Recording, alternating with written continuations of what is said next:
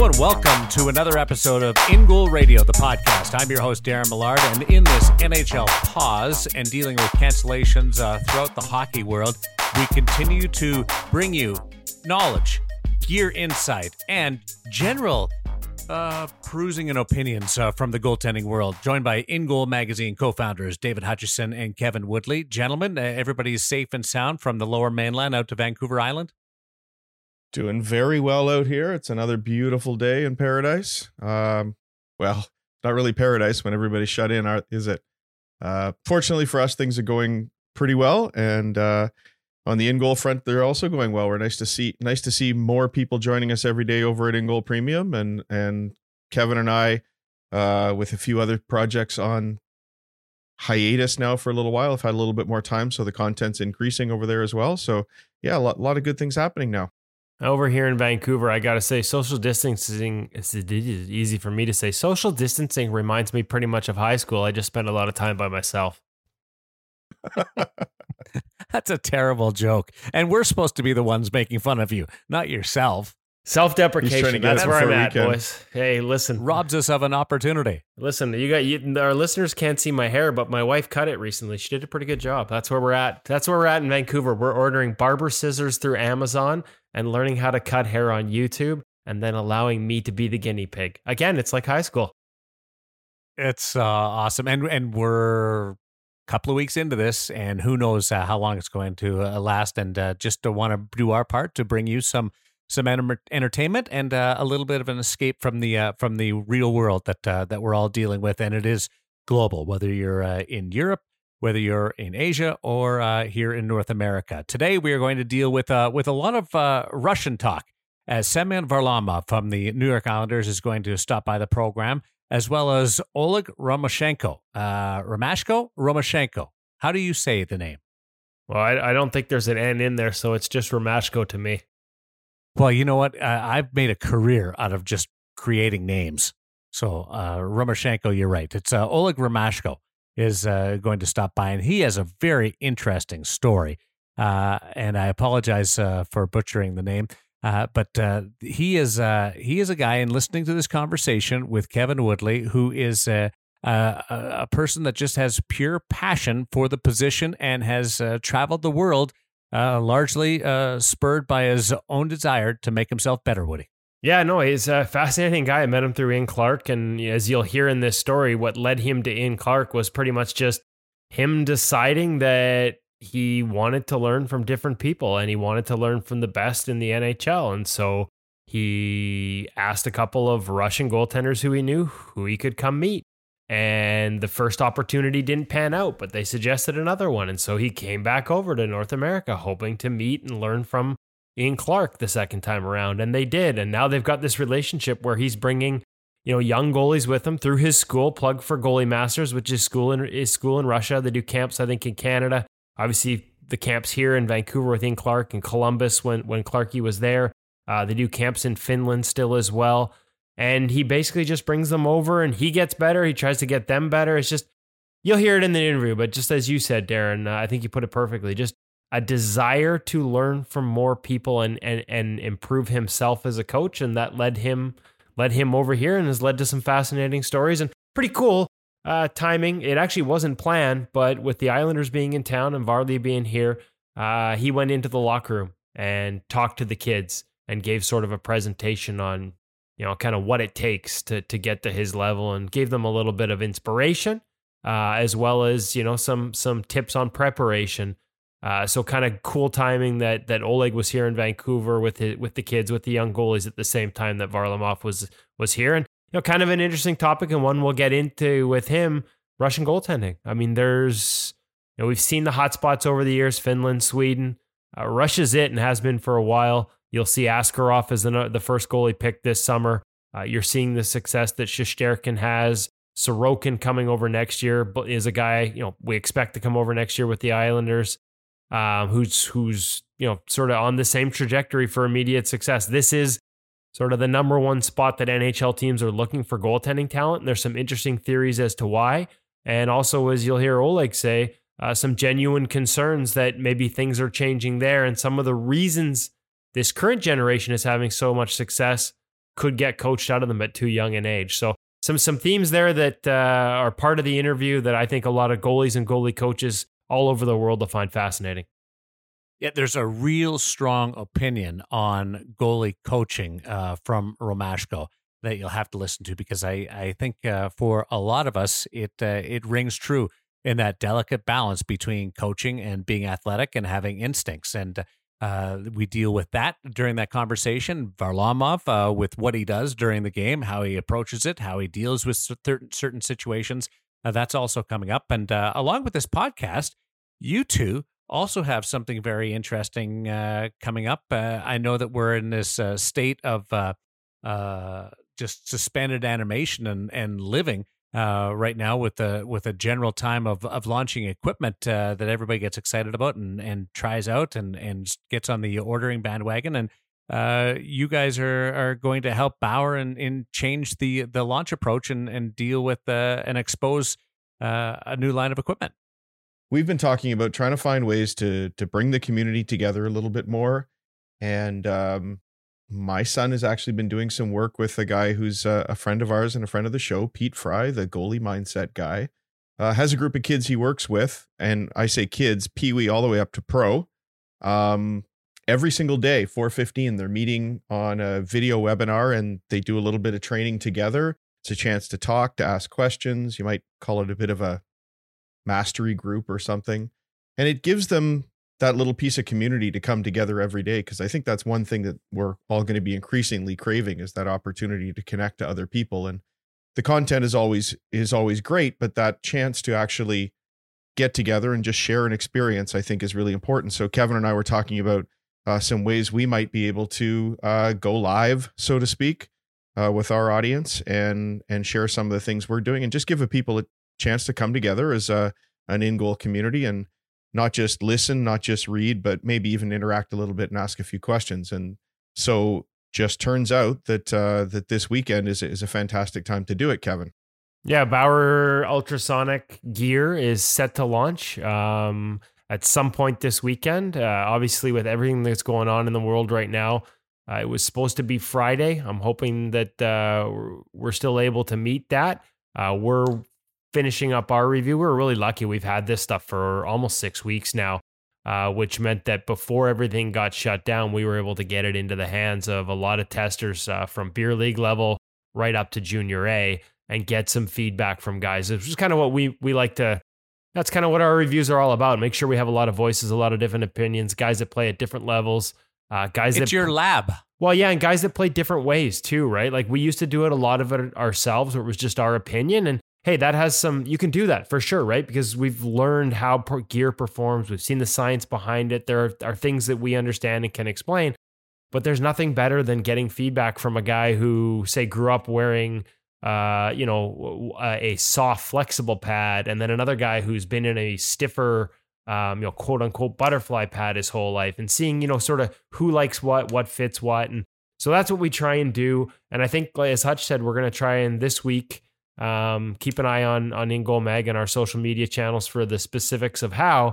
But this week we're going to try and have one of these, what would you call them, a webinar where we go over the gear line, we share our gear. You'll be able to read the review. You'll be able to sort of ask us questions about some of the various features. We can hold it up to the camera.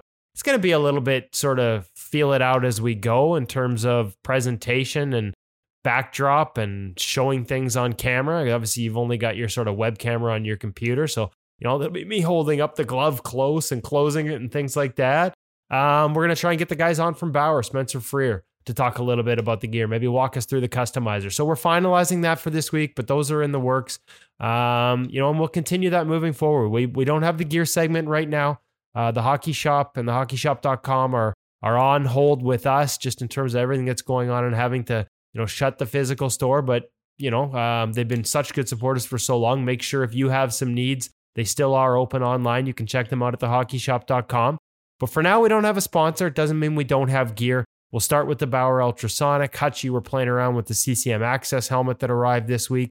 We'll be able to show off that mask in the near future as well. And just because some of these launches are going to be pushed back because of everything that's going on in the world, but some of them are going to proceed on time. And we're going to be right there to bring you all the details and all the sort of nitty gritty. And, we talked about the Hockey Shop suspending their Tendy Fest this year, unfortunately in late May. So a lot of people aren't going to have the chance to get on the ice like they have every other year to try it out in person. And that means it'll be even more important that we find interactive ways to sort of bring you the details of how the gear performs and whether it's going to suit your style. I just can't wait for you guys to launch a webinar just to see the technical elements that you guys will overcome and the challenges that you guys will overcome. It is not going to look like the set that you sit in on every day, Darren. It's going to be very rough around the edges. I just thought, we get all sorts of questions sent to us by message about various lines of gear. What can you tell me about what's coming? And I know people enjoy the reviews that we put out, but I also know that people would love a chance to sit down and just ask a few questions. Pick Woody's brain, because he's really the master of all of this. And so why not see what happens? It's awesome. It's a great idea. Don't pick too deep. There's not much in there. You might hit oil though. Yeah, right? Might hit something. might get it just that one mineral great resource of knowledge coming there from like David Woodley and David Hutchison. Yeah, that could be that too. Looking forward to it. Make sure your screen sharing is turned off. Every now and then I do that, and you guys see exactly what I'm doing on the screen while we're recording our podcast. But let's get into the feature interview. We have a couple of Russians coming your way, and we'll start with the New York Islander netminder, first year with that organization, Semyon Varlamov, standing by with Kevin Woodley on In Goal Radio, the podcast.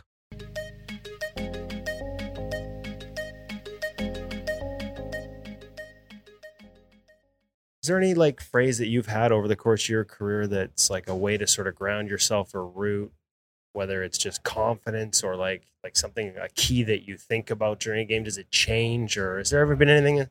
If Pekkarinen told me he has one, but it's in Finnish and he wouldn't explain it to me. Do you use that at all? Listen, my first language is Russian. Of course, the self-talk going on, always. I think every goalie in the world, they have a self-talk. Even before the game, during the game, it's always happening. That's how you try to get yourself ready. That's how you try to recover from the bad goal. That's how you try to stay focused during the game. There's always self-talk going on, always. Does it change, or do you have are there principles that's hey, this is the root, the source of my game to be in this position, or something in my stance that's always sort of a staple, or does it always evolve? Listen, we all have routines before the games and during the games, and it's not just a warm-up. It's mental preparation. When I'm talking about the mental preparation, I mean the self-talk with yourself before the game, during the game. Everybody's different. I have a lot of things going on before the game, during the game, just try to get yourself ready mentally before the game. And then during the game, you have a game plan, a mental game plan. And then you have to kind of follow the game plan. Can you give me and I understand if you can't, but speaking to goalies and other goalies, can you give me one example of one little thing that you might hey, after a face-off, I reset to this or something like that? I just try to prepare myself to play the 60 minutes. No matter what's going on out there, no matter who you play, no matter who you play against, I just my mindset is always the same. I go out the way. I try to outplay the other goalie. I play 60 minutes. Doesn't matter. I give up a goal in the first minute or first couple of seconds, or I give up 3-5 goals in the two first periods. My mindset is the same. Play hard. Give this team the chance to win. See what happens. So I try to just go out there and play the whole game, and I see what happens after. That's in my mind. Just kind of nice, simple messages. You're not getting complex in terms of technical or anything like that. It's just that sort of simple, basic philosophy. Yeah, something like that. Okay, I want to ask you a little bit about Russian roots and the evolution of the development over there. Obviously, Oleg, and a lot was made of, Ilya coming over. Coming over? Well, I don't know. I don't know either. So, Just, I guess my question would be like, what was your experience growing up in terms of when you had your first goalie coach and things like that? And how, if you go back in the summers, how have you seen that evolve? Because I think there's a perception out there that a lot of guys maybe coming over were maybe had a little less coaching at a younger age, but now there's a lot more coaching over there. What do you know of it? What was your experience? Listen, I always been lucky with the coaching situation. My first head coach, he gave me a lot of skills to become a goalie. He gave me basic stuff, and then I really appreciate what he's done to me. I started playing hockey when I was 8, and then I was lucky to have this this guy on my side. You know, I mean, in the beginning, everything was kind of the old school, like Tretiak style, because Tretiak, he was a very famous person, and then like the best goalie all the time in Russia and then probably in the world. You know, like so everybody started like kind of learn from him a lot of stuff. So I mean, I did the same thing with my first coach. He gave me a lot of basic stuff, and then my second coach, like he was very talented too. He gave me a lot of things to learn as a young man. You know, I'm talking about the style and stuff. Like we'll learn how to play butterfly and all these things. Do you remember what age, like roughly what age? And then we're still talking Russia, right? Like as opposed we're still talking about Russia. And then when I came here, I worked with a lot of different goalie coaches, and then I always been a good learner. I believe you can learn at the age 8, and then you can continue to learn at the age 40. It doesn't matter. Age doesn't matter. There's always room to grow. There's always room for you to learn something new. And then, you know, this league is always changing. This league is always, it become like faster, better, like more skilled players, you know, and then you have to adjust your game, and then you have to become a better goalie. You have to just keep working on yourself and try to get better like every year. It's constant evolution, eh? Always, like always. If you stop working on yourself, you start growing, like you're done. You're out of this league. You mentioned, it's funny because you mentioned the Tretiak stuff. Same with Alexander Georgiev told me the same thing. A lot of skating when he was younger. I think sometimes over here, kids are into, you know, you mentioned that second stage for you was sort of butterfly and those type of mechanics. A lot of times over here, we're seeing that taught at like 7, 8 years old. They go straight into that technical stuff. Do you think there's something to the fact that there was that focus on, like you said, a little more old school, a lot of skating, a lot of movement earlier in your career rather than going straight into maybe some of that butterfly technique type stuff? Well, listen, when I started playing goal as a goalie, we already know what's the butterfly. We already knew that who created the butterfly? Patrick Roy with the Francois Allaire in Montreal. They were the first, and it happened in late 80s, I believe. They started working together, and then Patrick become right away like one of the best goalies in the NHL. You know, we all know what happened to him. He's like won the 4 Stanley Cups, and he's like one of the best goalies the whole time. And Francois Allaire, I would argue, changed the position. You know, he's been amazing always. Like I worked with Frankie 4 years. Yeah. I mean, he's been a great teacher to me. I learned so many things from him, different like things, how to play butterfly. I mean, all the goalie coaches I work with, I just pick the best out of them, and then just try to build. I was trying to like just kind of take everything I can from them, and then that's how I become better, I think. When you go back in the summer, do you see, like, can you compare what these kids are seeing, Varley, to what you had in terms of at an early age and the structure and stuff? Do you see differences there? Like now? Yeah. How much you get a chance to, you know, work with kids? 100%. I mean, goalies become better. We see more talented goalies coming from Russia and playing NHL, you know. Did you take some pride in that? As being one of the guys that was over early and ahead of this? I just think like the goalie coach situation that become much better. Like we have, I'd say, more goalie coaches who wants to learn, and then wants to learn not just around Russia, who wants to come here in North America, like the guys that go like Romashko, and then learn from the best goalies, from the best goalie coaches, you know. And then I think Oleg was he's the first who started doing that kind of thing, you know, come here and then learn from Ian Clark. And then he brings like all the new skills like back home, and then teaching all these goalies. And then, I mean, a lot of goalies right now, like very talented goalies. I think we're going to see more, I think, Russian goalies play in NHL in the future because of that. Yeah, well, I was going to say too, Parkilla. I got a chance to talk to him. He was a guy you got to work with too. So you would have had influences from Russia. You had influences when you came over from North America, but also Jussi as a guy who comes from the Finnish route. So again, when you talk about taking things from every different element, where like what did you take for like what did you like about working with Jussi and the strengths you took from him? I mean, a lot of good stuff. Jussi, he changed my career. Like when I was 19, I was kind of. I remember that year I was struggling. Like we were not doing good, like as a team. And then I thought, like, what's going on? And then like the all locomotive, they hired Jussi, and then Jussi came in, and then we started learning. I started learning new things, and I started believing in what I'm doing with him. And then like month later, 2 months later, we put a lot of work together, and then like it worked out for me. It worked out for a lot of goalies who work with him. I know he worked with Tuukka Rask, like with a lot of Finnish guys back home. He's an incredible goalie coach, and then he's doing a great job right now for Colorado Avalanche. I mean, these guys, they very technical.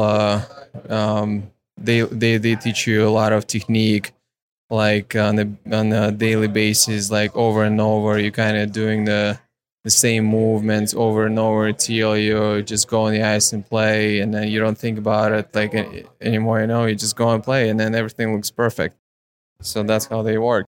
Do you remember what it was with Jussi that year? Like, what was there one or two things? It's like, hey, this really clicked for me. Because again, I'm sorry, but you're speaking to other goalies, so they're I know they're going to be curious. What was it? The puck control, play without rebound. Like I remember we were doing a lot of skating, a lot of position plays. He was teaching me how to read the game better, how to play ahead of the game, like things like that. And what's changed this year? Another new voice. We talked about. Remember when you were in Colorado? You talked about recovering to the posts. That was a big step for you there in terms of becoming a default in Colorado. What about now? You've got Mitch, you've got Piero, more voices. Sometimes it's not easy to add voices. How have you integrated to their philosophies and some of the things that they want? I mean, when you're changing the goalie coaches in the beginning, it's not easy. The transition is not easy because you learn you work with the one goalie coach. He expects to play this way, and then over the summer you start working with the other goalie coaches, and then they expect you to play that way. But they don't try to change like entire style. They just try to help you to play your best, and then they just try to add something to your game for you to improve your game, things like that. So we've been working a lot on positioning. I think positioning is very important when you play in NHL. You always have to be in front of the puck, you have to always try to be like ahead of the game. So we learn like a lot of things. I mean, if you're going to start talk about it, it's going to be an hour. It's just there's tons of things, but the position is the most important thing.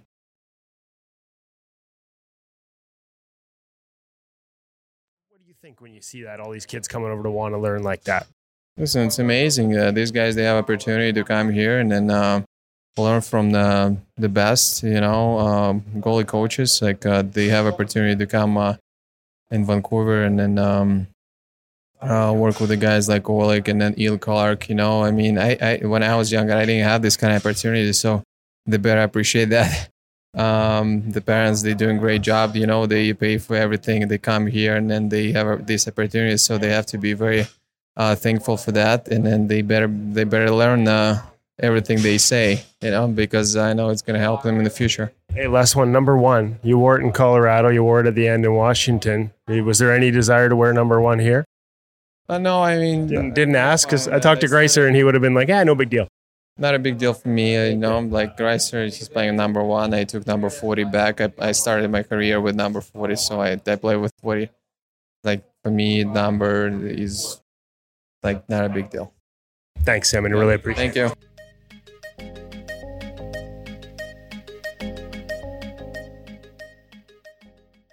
There's a couple of parts of that interview, Woody, and I don't know whether Hutch jump in here because I thought it was interesting when he started talking about all the different ways that he deals with in-game situations and this mental approach in various forms of what he thinks about and how he handles a good goal or an early goal or trying to beat the other goalie at the other end.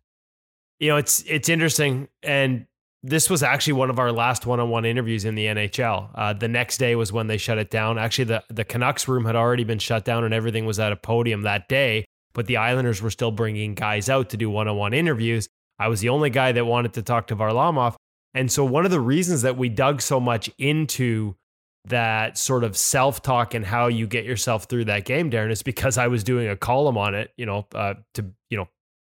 in all honesty, full transparency, I was doing a column on it starting with NHL.com, and then we've continued that column with some extra tidbits at In Goal Magazine Premium, where there are elements that, it's a broader brush, broader audience at NHL, so we don't publish all the in-depth answers that we get, and so the extended ones go to In Goal Premium. So that's why I was pressing so much on that, but I agree with you. I thought that was fascinating. The other part was just, listening to him talk to all the different voices he's had over the years, and how many of those voices are NHL goalie coaches?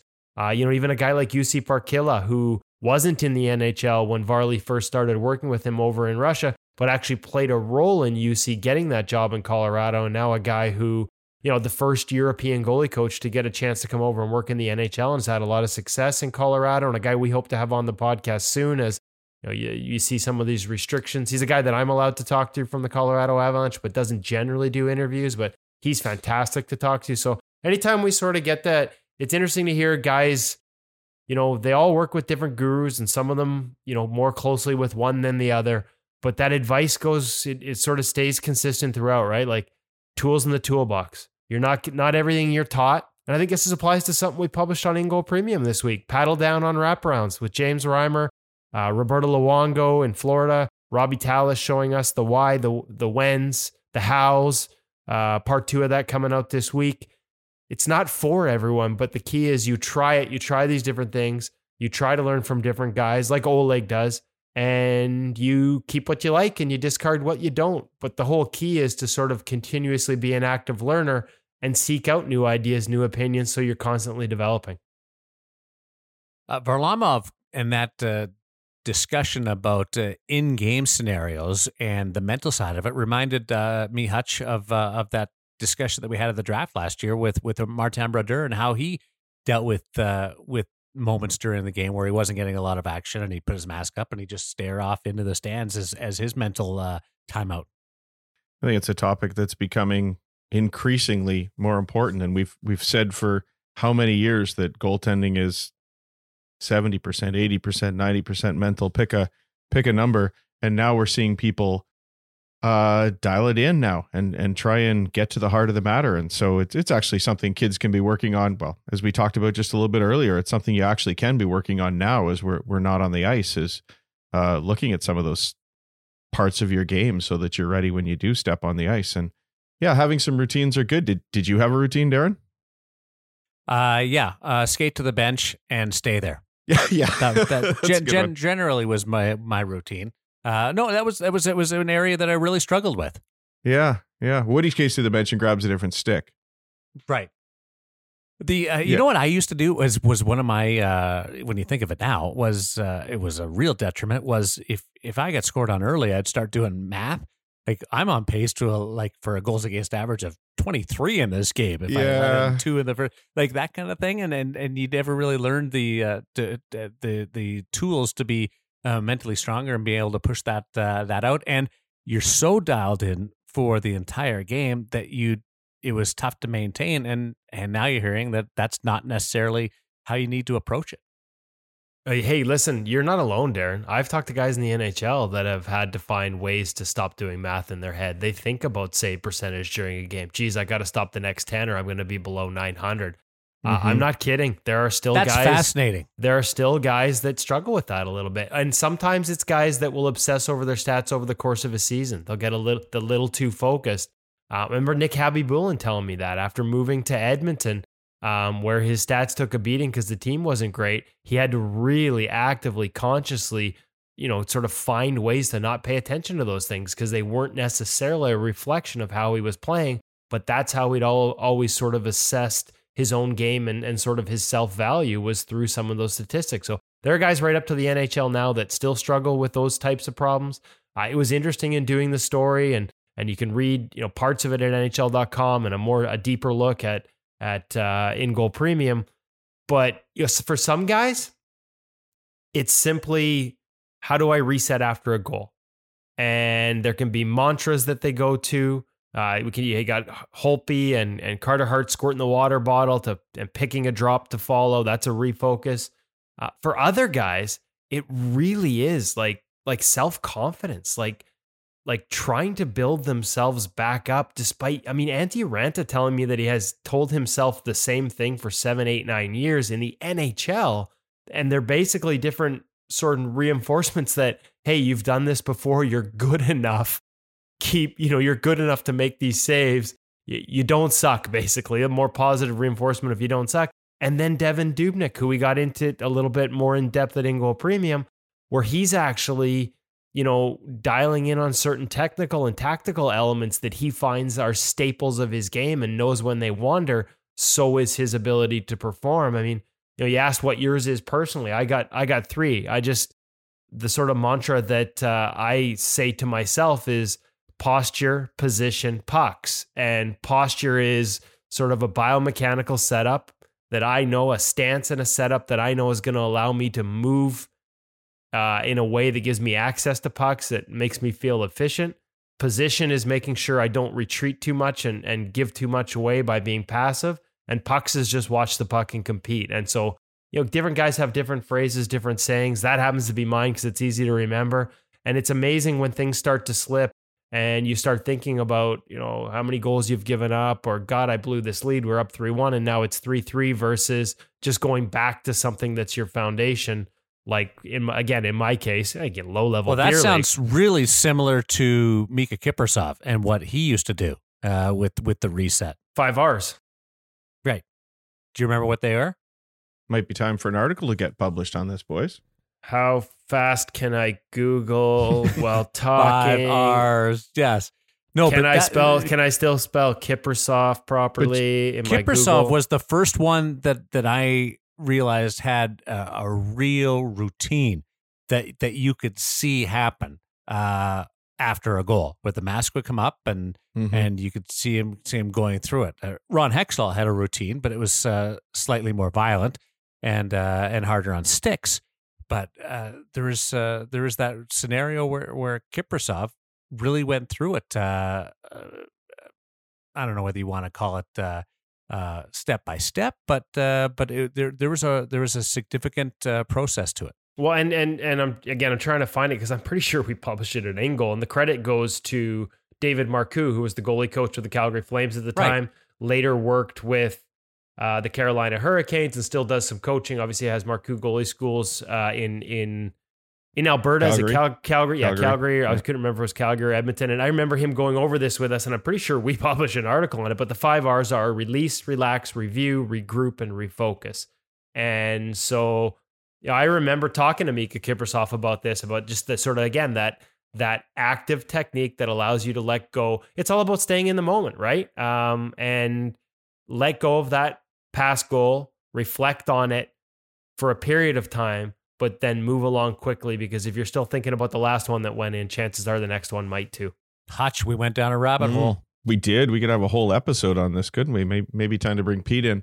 I was thinking, 2 things as you were talking there, and one is there's no substitute for experience, and that experience needs to. I've often said that in an ideal world, you would raise a goaltender much the way you bring a boxer along in their career. Where they try and find them something just a little bit above their level each time to increase that confidence, increase that ability. If a goaltender jumps in too fast, it's hard to pull that confidence back. You can have all the techniques that you want for resetting, but they need to have some foundation in some success so that there's some real belief. It doesn't matter how many water bottles you squirt into the air and how many skates into the corner you take, and unless you can fall back and know that you've done this before, as Antti Raanta talked about, they're not going to work. So you really need that experience. It's incredibly important. The other thing I was thinking about and all that was, it's interesting, Kevin, that you mentioned guys doing the stats in their head, because I think we've now come to a point where the stats are also a benefit to guys, because in the day, it used to be, you were worried about goals against average and save percentage, but now having some of this more advanced statistics give you an opportunity to actually step back from the game and say, okay, is it as bad as I thought it is, or did I actually do reasonably well here? Now you can look at them goal by goal, and maybe we know a 900 is not a 900 depending on the shot quality, the situation, and so on. And so that ability to be able to analyze things a little bit more and look at process over results, I think is a big step that we've taken in the game that help kids with their mental approach. Kids, I say kids, all goaltenders really. Well, that's one of the biggest things that I hear from NHL goaltenders. I've written that story a couple times at the NHL, and it's kind of a reoccurring theme because people struggle to believe it. But one of the biggest challenges, even at that level, is not always looking to change just because the results get poor. And usually it requires your goalie coach going through the goals and going through video and be like, listen, like sometimes you're going to get a run of bounces like this. Like, so let's look at it. What would you have done differently here? And quite often as these guys go back through that process, it's like, well, honestly, not really anything. So yeah, okay, we gave up 3 and yeah, maybe we might have tried this differently here, but at the end of the day, sometimes pucks go in. They find their ways in crazy ways. It's an odd-shaped object. And if you get obsessed with the results and you can't separate the process, you can quickly try and look for changes that aren't even necessary. And, again, right up to the NHL level, some of the best guys in the world, Vezina Trophy winners and All-Stars have told me the same thing, that that can be one of the hardest parts of this process is trusting your process when it's not leading to results that everyone else can see or measure. Just one more on the Varlamov conversation, and it's not an opinion that I hear a lot of, but it was certainly the way I approached it, and I was interested to hear him say it, was that he plays the other guy, the other goaltender, and not the game, and that's not sort of the norm in the National Hockey League. You usually hears, I don't care what that guy does, I focus on exactly what's going on in my end. But I thought that was interesting, Woody. Well, I got to be honest. When I heard it again on the replay, I kind of kicking myself in the ass, saying, "Good interviewer, buddy." Because I frankly, I wanted to follow it up, and I wish I'd followed it up because it was so odd to hear that. And I'll be honest with you, I'm not sure a lot of goalie coaches or sports psychs would recommend it. I think most probably wouldn't. So why not? Well, because again, you can't control what they're doing. I mean, it's like watching that guy. How many times you talked about a goalie where they struggle with maintaining their focus when they're not busy, and it's hardest. Your team's peppering the other guy. He's making 30 saves. You're watching him, and you're focused on what he's doing. And if your mindset is, man, he's playing so well, I better stop the next one. I'm not busy at all. Like that's not what you want, right? You can't be thinking about what the other guy's doing. At least that's the way we're taught from a sports psych mentality and from most goalie coaches that I've talked to about it. So again, I was surprised to hear it.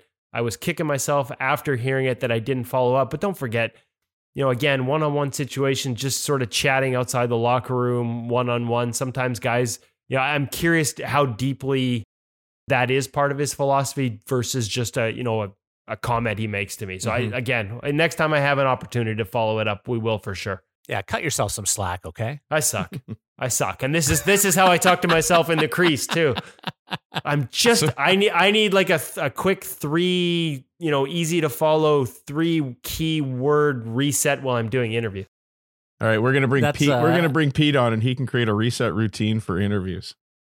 Oh my goodness! His challenge. Pete, he would have a field day with the 3 of us. I was doing the same thing when we started the podcast. When I got Oleg's last name mixed up, but Romashchenko, right?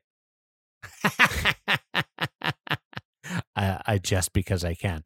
Romashko, Oleg Romashko is part of our second feature interview on this edition as we travel down the Russian road. And I'm not going to give too much away in the intro, but one thing that does stick out in this is the ability to feel the game as a netminder. Here's Kevin once again with Oleg Romashko.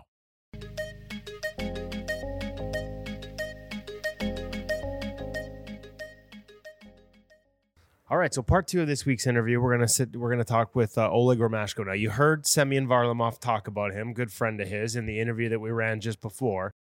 Let's start with this trip. You're bringing young Russian goaltenders over.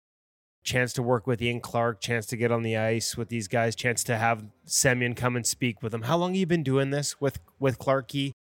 How many years, going back to the Columbus days, and walk me through sort of the whole goal and the whole idea behind this trip.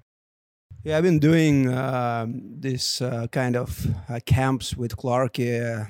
I don't know, is this 7th year so far? And everything going good. It's I think it's whole idea about for those goalies who come over here about dream. You have, in my opinion, you have to see the dream. What you want to achieve in your career.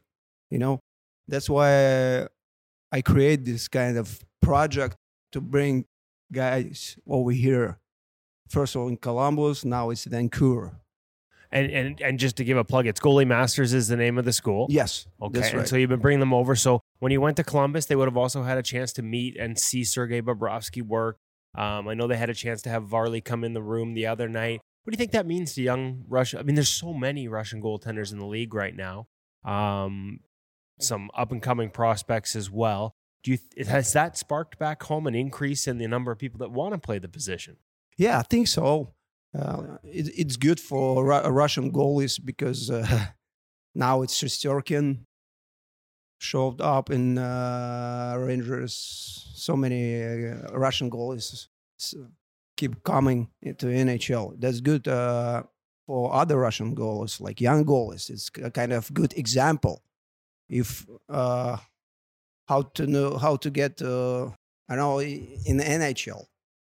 If you see the guys like Bobrovsky, Varlamov, Shesterkin, all these guys as an example, I think it's good for them. And when you talk about coming over and seeing the dreams, it's not only getting to see those goaltenders, but getting to see how hard they work. I mean, I don't know that there's many guys that work harder than Bob. Do you think that opens some young eyes in terms of what it takes? Yeah, that's the main idea. Yeah. First of all, practice, how they practice, how they do on practice, then how it works in the games, how it helps in the game.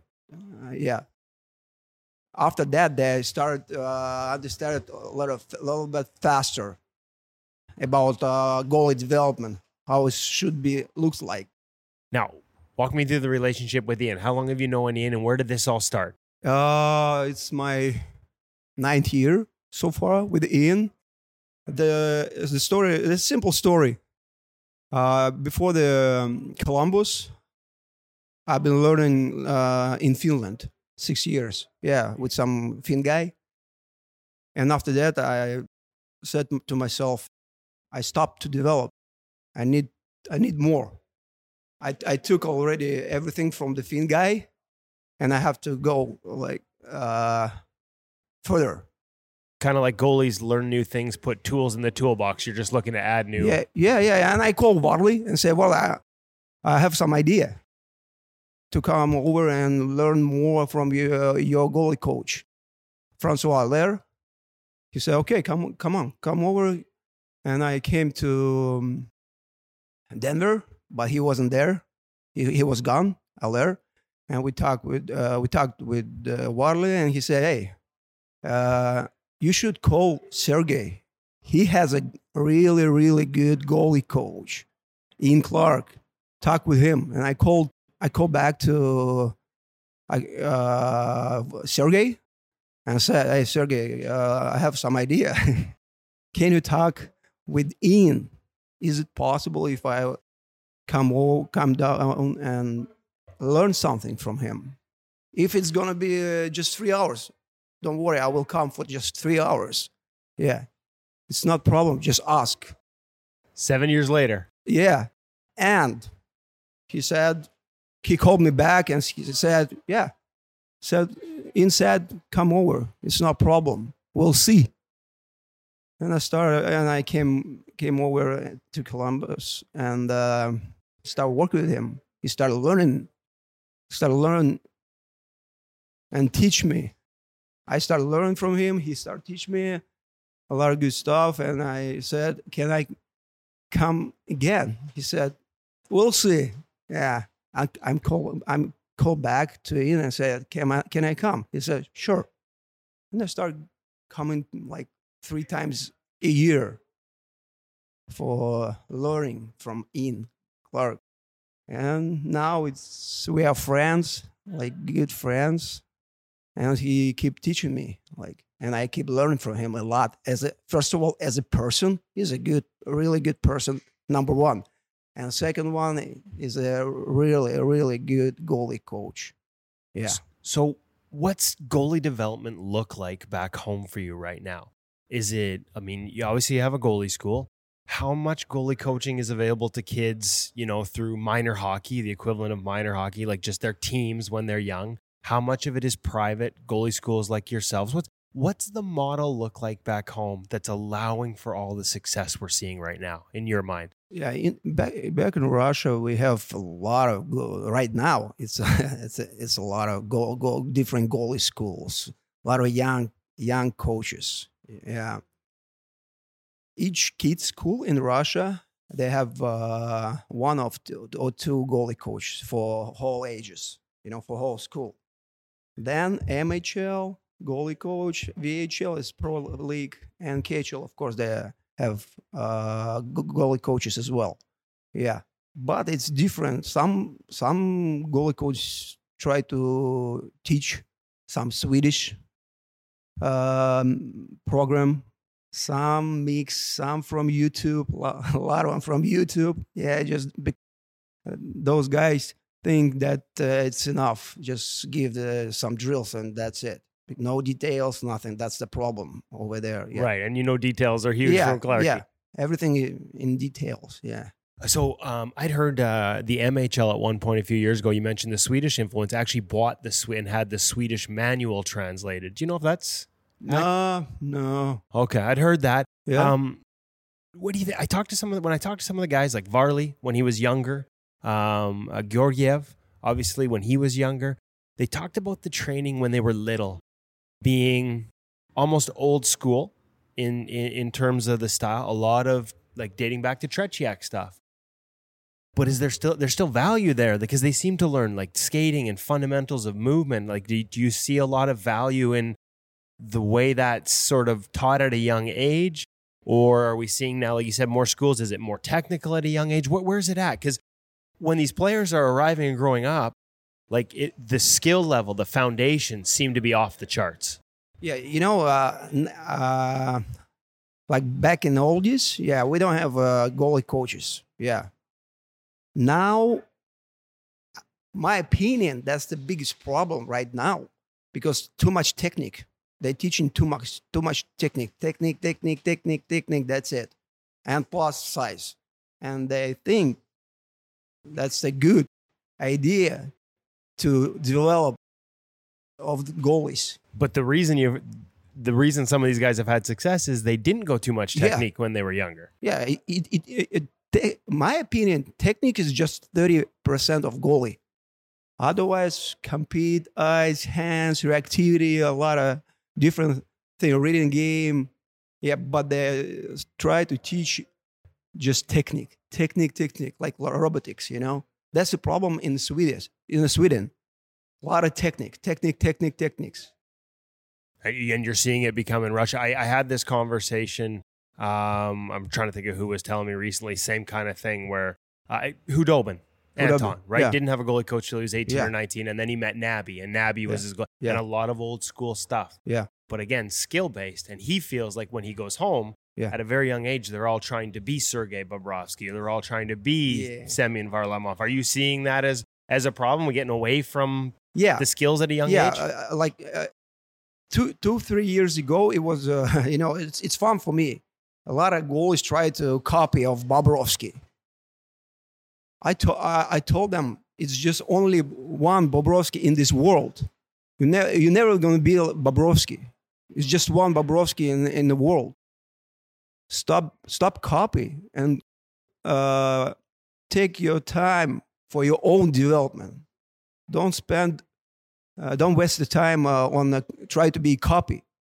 Just spend maximum time on your own development, on your own on your own system. Yeah, a lot of copies. Yeah, in Russia. Do you think does the KHL deserve some credit? I mean, they put in some rules to make sure that one of the goalies was from Russia. Do you think has that played a role in development as opposed to just going out and finding goalies from around the world and bringing them in, making sure that you've got homegrown goalies in the KHL? Do you think that's played a role in development as well, giving opportunities or? No, not really. We have in KHL we have a lot of important goalies. But there still has to be one of each, right? Like you can't just have import goalies, or am I wrong? Yeah, no, you can't. No, they took away this kind of rule. Okay. Yeah, you can have like 2 important goalies. Yeah, but it's how to say, you can it's allowed just 5 guys, important guys in the game. That's why if you have 2 important goalies and 1 goalie is just backup doing nothing, it means you cut 1 spot in forwards or defense. That's why it doesn't work in KHL like that.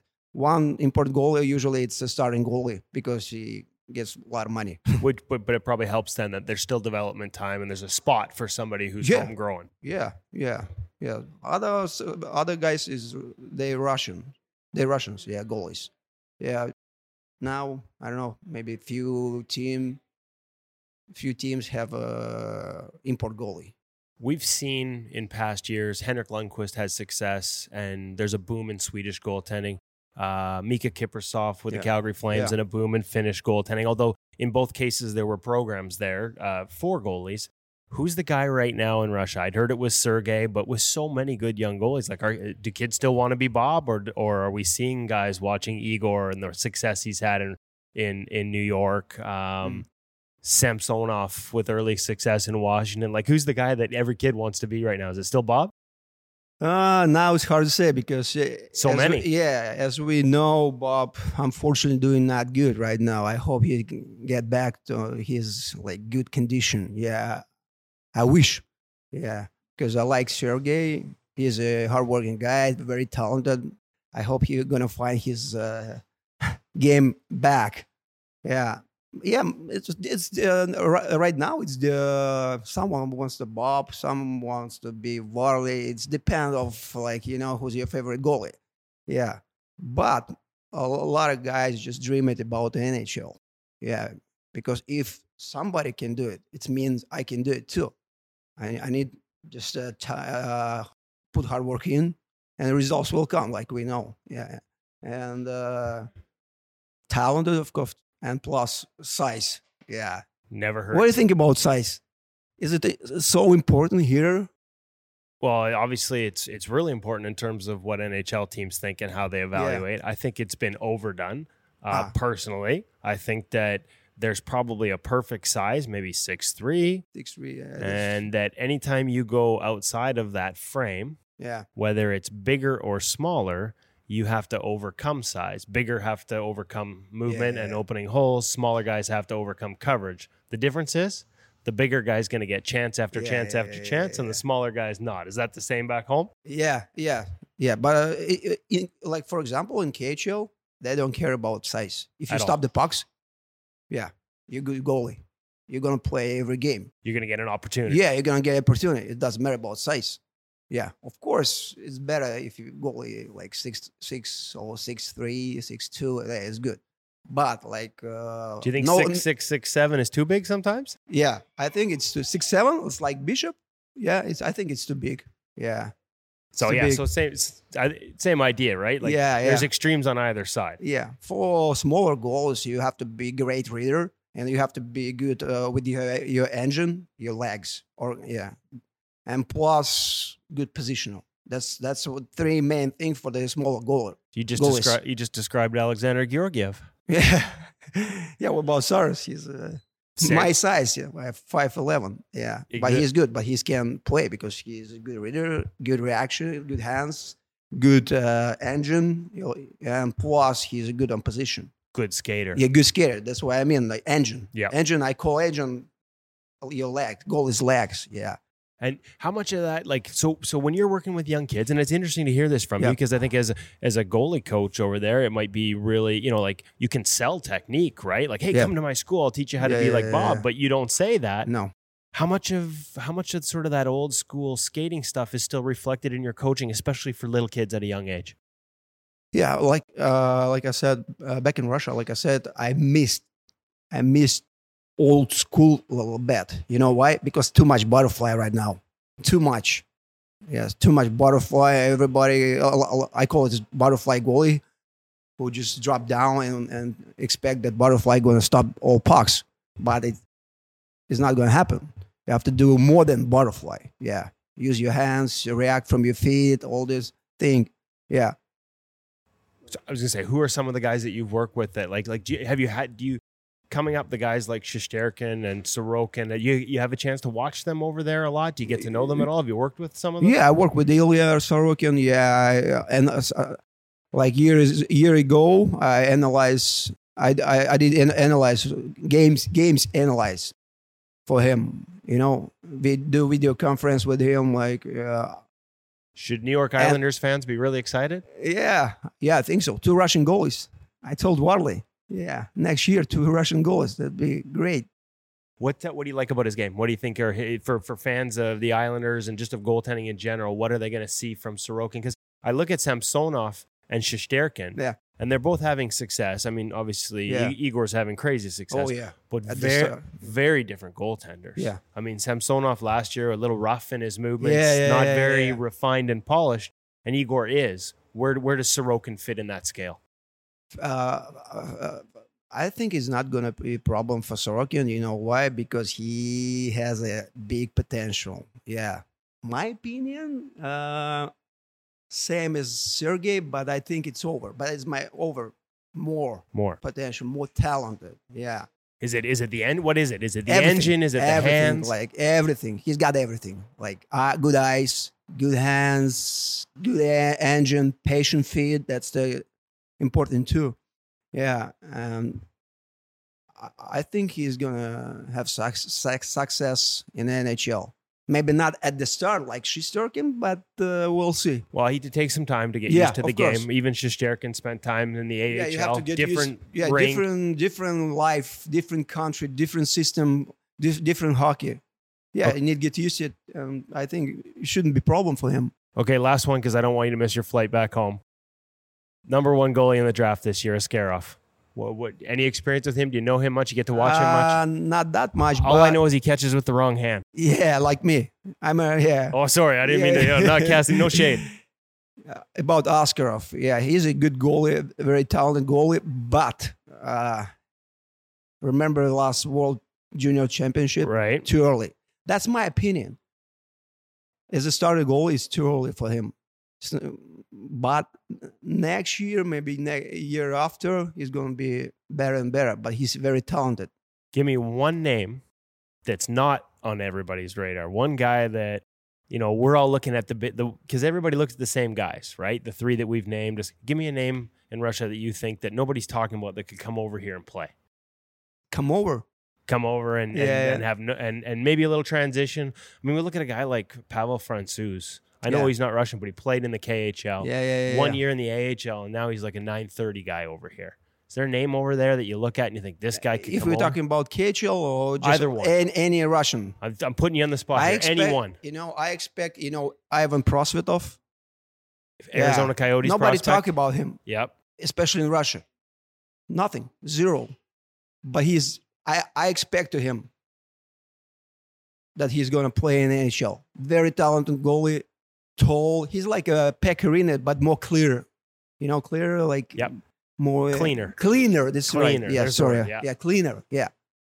Okay. Yeah, I work with him. Yeah. All right, perfect. Hey, listen, I don't want to cause you to miss your flight, Yeah. so we're going to cut this off right now. We got almost 20 minutes of gold between you and Varley. This is like a half-hour episode already. Thank you so much for taking the time. Have a great trip back, and good on you for bringing the kids and getting to see this. It's a pretty cool initiative. Yeah. Thanks a lot.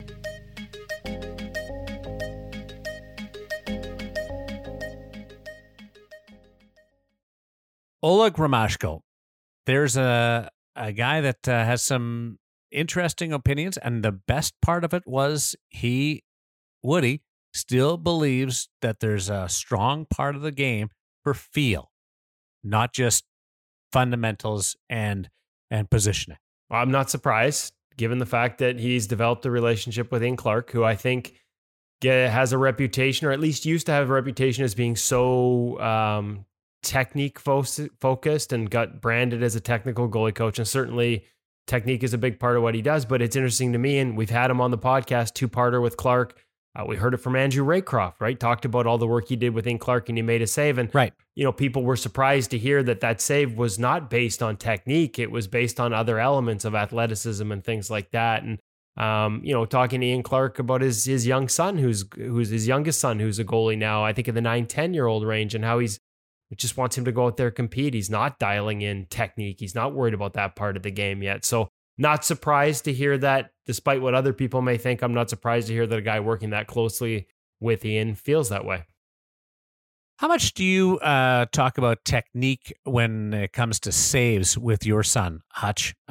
Because we get so focused on goals and breaking down what we may have done right or wrong in the situation where a puck gets in. But do you discuss save selection when the puck stays out? Not in that sense. In what I like to do is we don't nitpick it at much in games, to be honest, because I also believe that you have to give kids an opportunity to explore, to develop that feel. I believe that both can be done. I don't want to see. We're a sport that really lives in pendulums. Something happens, so everybody runs to one side, and then we get a new opinion, and suddenly everybody runs to the other side. And I think there's room for middle ground here. And I think we can teach some good basic technique, but then I think we have to give young goaltenders an opportunity just to take that and explore it on their own and see how they apply it and see what it does for them. And another theme from today's podcast, have as many different tools as possible in the toolkit, and then try them out. And yeah, there'll be the odd thing and the odd time when we'll want to dial in on something, but for the most part, we want to give lots of opportunities just to try things. There can be some sort of basics that we would like to focus on at any one time, in terms of positioning, in terms of movement, in terms of beating a pass on your feet. These sort of things we can look at, but we don't really nitpick about a particular save selection. What I like to do, if I gave my little tip of the day here for goalie coaches or coaches who aren't goalie coaches, I like to pick out one thing that they do that maybe nobody else would see. It's sort of my highlight of the game, but it was something that's relatively small. So it's not about, oh, that was awesome when you dove over there and caught that puck on the backdoor chance. I mean, of course, we all love to high five and celebrate those things, or elbow tap these days. But I like to pick out a little highlight, like that was just incredible on that pass to the back door where you beat that on your feet and you were set and ready. And maybe the shot missed the net. Who knows? But it's an old teacher's trick, right? Catch them being good, and they'll keep doing it over and over again. Focus on the bad, and you're not really going to get a lot of support. So there you go. It's funny. I asked that question because we've all screwed up plays so badly and still found a way to make a save, or we just don't play the situation properly and we still make the save, and we don't necessarily reflect on that. But if we make the wrong choice and the puck goes in, it becomes a talking point. No, but we'll actually do the opposite. So sometimes after a game, gosh, even in between periods, Maddie or his partner, something like that has happened, and we have a little chuckle, and we'll say, oh, I bet you the head coach looked at that and said that was an unbelievable save, but the three of us got real lucky there. It's a nice way of sort of reinforcing the right thing at the same time, learning that it's okay, just let it go. And it's also another reason I don't focus too much on goals, because if we're going to teach kids they have to learn to let it go, well, we better let it go. I watched the other night one of those classic games, and I'll bring it up because it kind of fits into this conversation. It was a playoff game between Martin Brodeur and Dominic Hasek. Oh gosh, and, yes. Hasek had the shutout in it, and it 70 was saves. two totally different styles, but guys making saves and coming up with second effort stops, but coming at the game from the past and one from somewhere, not even the future, like just a left turn. And it was fascinating to watch from those. And I'm curious to see how some of that style, whether that seeps into our thinking and as a reminder of different ways that you can make saves. Woody. Well, I mean, one part here is we've already talked about this here with Robin Lehner, with Craig Anderson in past interviews on the podcast when the season was still going on. And one of the elements that would have been a part of that, watching Marty, is that patience in making saves without defaulting down, and where that patience comes from, and how we're seeing an increase for the need to have that type of patience in the NHL today. Robin Lehner talking about that, getting it from Craig Anderson to not always drop the two knees, to make half butterfly saves, on the glove side, because you need to take away more up high glove, things like that, elements that are coming back. And when it comes to Dom, I gotta say, there was a method to that madness. One of my, some of my favorite interviews over the years, they were never as extended back then, but anytime I got a chance to, especially when he's with the Red Wings and he'd be in late for the massage and he'd sit down and talk a little bit of goaltending with you, my favorite of all time is the barrel roll, and how he talks specifically. And we have this on In Goal Mag, the free website still, where he talks about specific save situation. This is the reaction. This is why I did it this way. And funny, the paddle down stuff that we have this week with Tallis and Reimer, again, just using that blocker and that paddle down and forcing the guy out, and knowing that once he'd forced him out, his hands were extended so he couldn't raise it. And then by the time he was able to raise it, or if he dragged it around him, he'd roll over and lay that arm down. And now if that guy did have enough time still had enough time to pull it back and raise it, well, he'd roll over and bring the legs up. And he's like, what do you know? I am basically in a butterfly. The only difference is my arms are now my inverted. My arms are now my legs, and my legs are now my torso. And that was how Dom thought through that save. He was ahead of the curve on so many things. He thought the game. I can't remember. I know it's been written. I know I've written it. I think he has the sort of a grandmaster ability in chess. And when he played hockey, it was always one or two moves like chess ahead of regular mortals. And some of those saves, everybody will say he was unorthodox, but believe me, there was a method to the madness. And getting a chance to talk to him about it a couple times over the years was, frankly, the highlight so far of a 20-year career writing. Well, and it was so unique that it threw players off because they hadn't seen it before, and they were encountering it. So they were flummoxed. Well, and that goes because of that difference. And that goes back to what did we talk about it just earlier? Unpredictability, right? That need to be unpredictable, and how that's coming back into the game. So it all kind of ties in. We were predictably long because we thought we'd be in and out of this with a couple of feature interviews and down our merry road. But instead, it's been a fun conversation. As this is the one consistent part about this is we kind of brainstorm without actually thinking we're brainstorming. We come up with some ideas for future articles or future interviews, and that comes from Semyon Varlamov and his mental approach, and Oleg Romashko and his idea that not every goaltender has to be the same. So it's been a lot of fun. For Kevin Woodley, David Hutchison, I'm Darren Millard. Not all roads lead to glory, but this one ran straight to Russia with love on In Goal Radio, the podcast.